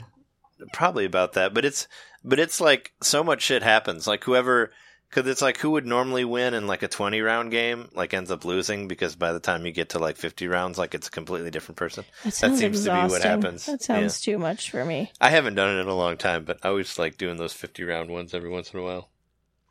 But like, think about how boring it would be to go around these tiny boards for 50 rounds. Sure. I mean, I think maybe the last one we played was maybe 30 spaces long. Mm-hmm. Oh, the Kamek Wonderland? Yeah. So maybe 40. Whew, what a snooze. But yeah, it does kind of feel a lot like, I feel like they've mixed a lot of stuff in there and kind of made it more like the portable ones. Now, one way that we definitely can't try out, because we don't have it, is the multiple Mario Party mode, which I guess is kind of just like a demo, like the banana matching or whatever game that you can do by putting the 2 switches together.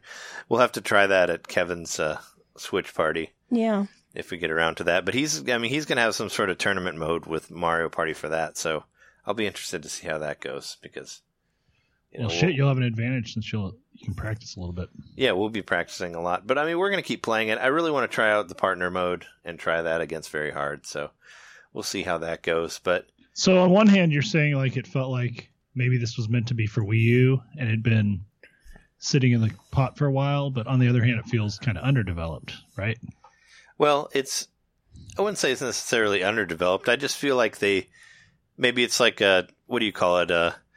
Jack of all trades, master of none. It's kind of like that. Okay. Maybe they tried to do too many things, and maybe they should have cut a couple things and put more into the other things. Like bare bones beforehand, but then they were like, we got to add some Switch exclusive type things to it. Yeah, or like the that thing. Yeah, I mean, maybe it's like, what if they cut like River Raid and I don't know, and Hollywood Squares or something, and then put more boards in there. I don't know. Yeah, I would much rather. Yeah. I would much rather have that. I mean, you could maybe you make Hollywood Squares like an unlockable after you beat the game or something. Yeah. Because that way you'll have access to all the mini games. But I don't see the point.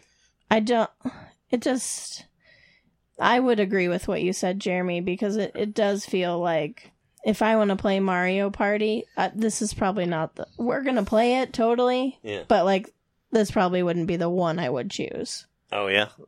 So would you? Well, I'm not going to ask you to rank all of them because you probably don't remember which one's which. But offhand, like aside from, which one do you think is your favorite?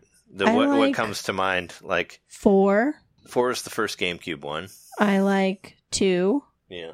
And then whatever. I like 3, 5, 6, 7, 8. And then 9 and 10 at the bottom. Yeah. See, the ones on the GameCube are kind of expensive. I wish I could buy one of those. Are they? Like even? Well, I know they're at least in the $30 range. Oh, okay. Yeah, because I think I got the last one I bought was 7 because I did sell 7 to get 8 back in the day. So I did rebuy 7, and I think I got it for 30 something at Reckless, which I thought was pretty low for a Mario Party game. Because I feel like most of them are normally like 40 or 50. I don't remember the difference between like 5 or 6, but I think like once was 7 the first one on the Wii. 8 was the first one on the Wii, and I actually like 8 a lot. Like IGN gave it a bad review because I don't know why, but I really enjoy 8. So 8, 9, and 10 are on the Wii? No, 8 and 9 are on the Wii, and 10 is on the Wii U. Oh. And 4 through 7 are on the GameCube, which I thought was amazing. That they got I would pick so 4 many. through. I would pick 4, then 2, then everything else through 7 ahead of this one. Yeah. Oh, really? Yeah. Wow. Because I think 2 was always my favorite one for 64. Like, I think that one stands up really well. But 3 is pretty good. I like all the GameCube ones, even though 6 and 7 were the ones where they brought in the microphone, which is was kind of weird. I thought 8 was really good for Wii. Like, I liked that one because they added all the motion stuff, and I thought it worked well. Wasn't really a fan of 9 or 10, but I felt like they looked good, I guess. I think I'm going to end up really liking the mini games. Yeah. The ones we played, there hasn't been one where I've been like, ugh, not this one again. Yeah. I'm still super positive on this one. I think it's a good step in the right direction. It's probably not the best Mario Party, but I like that they're getting it back to the basics. Totally, I do. Compared to 10. I definitely do appreciate that. It just seems like in going back to the basics, they went too basic. Yeah, I think they wanted to make it a little bit quicker, but I kind of like the long haul of Mario Party. I do think they made the mini games shorter too. Some of them feel longer. Like that flying one's pretty long. Like the one with the I think it was 30 seconds. With the fuzzies. No, it's a minute at least. Oh, really? Yeah. Oh, man. Yeah. I thought most of them felt really short. Like a lot of them, I didn't even feel like they had time to get hard. Yeah. You know, because a lot of times they ramp up the difficulty as you play the game. Mm-hmm. Like there was one where we're like jumping over a spiky tire thing. And I won that one, and it was like 3 jumps, and it never kind of caught me off guard. Yeah. I do remember what I think my favorite game was because it was the weirdest. Yeah. It was Don't Wake Up Mr. Wiggles. Yeah. Don't Wake Up Wiggler. That one was so strange. Yeah. Yeah, you have to motion. Pet him. Yeah, you like motion control petting Wiggler, and we couldn't figure out like what, because even if you do it fast, he doesn't wake up, and it just felt kind of random. But I think it's like I think it's sort of like a number, like once it gets to like 35 pets, then he'll wake up. Maybe like a balloon. I think it's like they pick a random number, yeah, and then like once you get to that, so it's like hot potato basically, or like a crocodile dentist or something. Yeah, totally. I didn't play that one, but well, like Mario Party's actually had that where with the balloons, you know, where you'll like go one after another, and you have to keep blowing it up until like it pops on somebody. So you do, you know, you kind of like. So maybe that's sort of how it works. But I think in the end, like once he wakes up, it's over, and whoever petted him the most wins, right? Isn't that the way it works? It's so bizarre. Whoever's petted him when he wakes up, all their points are defeated. Yeah. So it's the other 3 people who didn't wake him up. Yeah. They're fighting for first. Yeah. But one more thing, when we did play a couple of verses. Those are weird. And it seems like, is there only one versus game? Is it only blowing up that balloon? I think there's one. There's a Rumble one too. There's the one with the Rumble. Oh, yeah. So it was like, hold your Joy-Con and press it when you think that the rumble's the highest. The rumbling is the most rumbling. Yeah. And the only other one we played was like, pump up this balloon until you, as much as you dare. It's basically like whoever has the biggest balloon, but it doesn't pop. So we kind of just went back and forth to try to see who could have the bigger balloon, and it never popped on us. But I think that's the replacement for battle games, which that's kind of a bummer too, because I always liked the battle games. It absolutely is the replacement for the battle games. But the battle games, there was always like a bunch of them. It doesn't seem to matter if you land on the same square or, you can't really like battle anyone other than landing on these versus squares. Yeah, and there's not a dual. I don't think there's a dual mode either. But there's more special stars though now. Now there's some weird ones like I mean, I guess there's an ally star. Is there anything? It's like an event star. That I haven't really. It hasn't been the minigame star that often. For bonuses at the end. What? It was the minigame star all the times except for once. And you got it every time. Not the last time we played it, wasn't there? Yeah, except for once. Yeah. So the other 3 levels. Whenever I thought before that it wasn't on there. No, it was the minigame star every time. Oh well, there's other stuff on there now. It's possible to not. But yeah, but it seems like normal, like least amount of spaces moved, most amount of spaces moved. Coins. Are the boards too small for like? Do they have event stars still? Yeah. Yeah, there are. I mean, there are event spaces. Yeah, there's still the happening spaces. There's no chance. Yeah, no chance time, which I guess is probably a good thing for some people because that can pretty much be the game changer. Like where it's like, give all your stars to this person, or give all your coins to this person. You know, because it'll just. And was there like a Bowser, like, you know, the last 3 turns or whatever? Was there like a now shit is harder? Well, they double the price of the coins on the spots like they normally do. Yeah, and they make the bad luck spaces into extra bad luck spaces, but they're not really that bad. Like, I think you lose like 8 coins, or lose. Yeah, it's. We were playing this last one with Kamek, and there's like one way that you can go where you might let out a chain chomp, and you have to pass a store, and you have to purchase something from the store. Yeah. Or you can go another way and you have to pay the thwomp to let you through. Like 5 coins. So like it's going to cost you 5 coins no matter what to get around. And we went around almost the whole time before somebody got the chain chomp square and... Oh, I hit it twice. I mean, but you lost like 5 coins. Yeah, I lost like 10 coins total. And I had like 60. It wasn't devastating, you know what I mean? Yeah. It just seems like they really... And maybe they made it more for kids, you know, like it's less cutthroat. It seems squishier, softer. Yeah. I don't know. I think it's pretty good for what it is. It looks pretty. We'll have to play it. We'll have to play it with you when you get here. I don't want to. And it'll be better. Down on it too much, but with more people. But yeah, we haven't played before. I don't want you to think that I don't like it. I do. Yeah. It's just that I am a little disappointed. Yeah. I wanted there to be more. I mean, it could have been. Well, I think any new IP or any old IP coming to the Switch, there seems to be a lot of pressure for it to be great. Sure. I mean, it's especially with Zelda and Mario, and well, I guess more not Mario Tennis, but. I mean, it's better than the last 2. It's definitely better than the last 2. I mean, it's better than the last 2 console Mario parties that have come out. So in the that's right what direction. I'm happy about. I do. I will totally agree with that. And I think I would like what we've played. I mean, I'd give it like an 8. You know. Sure. Yeah. I have really enjoyed it, and I want to play more of it. I before I knew we were podcasting tonight, I was like, let's play Mario Party. Yeah. Well, we were going to podcast tomorrow, but I had to leave. Yeah. So, but I mean, is there anything, do you have any final thoughts about Mario Party? I think we're about episode length here. I just can't wait till you get here, Jared, and then we can play. Yeah. Hell yeah. It'll be October 30th. Yeah. That's Tuesday, right? Yeah. Happy Halloween. Yeah. That's the day I'll be there. That'll be the Halloween time. And you have that show as well, which we listened to like a song each of those bands. Oh, yeah? Night. Were you just curious to see if you wanted to go to the show? Oh, we just listened to it just to see what it was like. I don't know. Does that sound like doom metally? Yep, it's all doom. It's like a straight up doom metal show. Mm-hmm. Yep. Yeah. Well, that's been episode 142.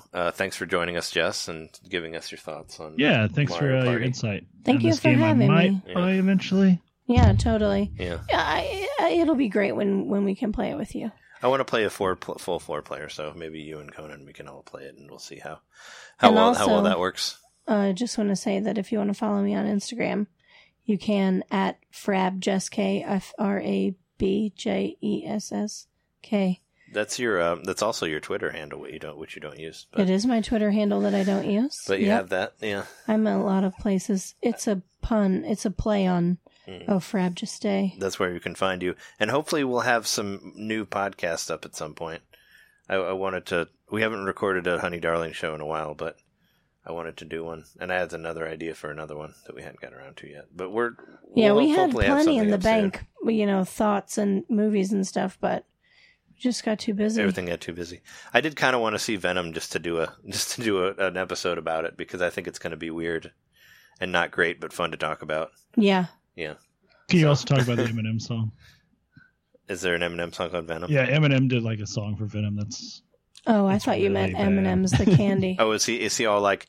He's like, yo, my tongue's really long and I gotta eat people, and my fucking symbiote's like talking to me and saying, hey, let's go eat this dude. That's how Slim Shady. Yeah. That's what I was trying to. I don't know. I was thinking there's an of official that. video for it if you really want to hear the song and see his approach. I hope that it's him in the symbiote running around. It'd be just let's say he rhymes a lot of stuff with venom, including denim. Some other words too, but denim's the one that sticks out. Wow. Yeah. All right. Well, yeah. Check out that, awesome. Listeners, if you're still here now that we diverted to our M&M podcast. Anyway, yeah, this is a Nintendo Made Podcast.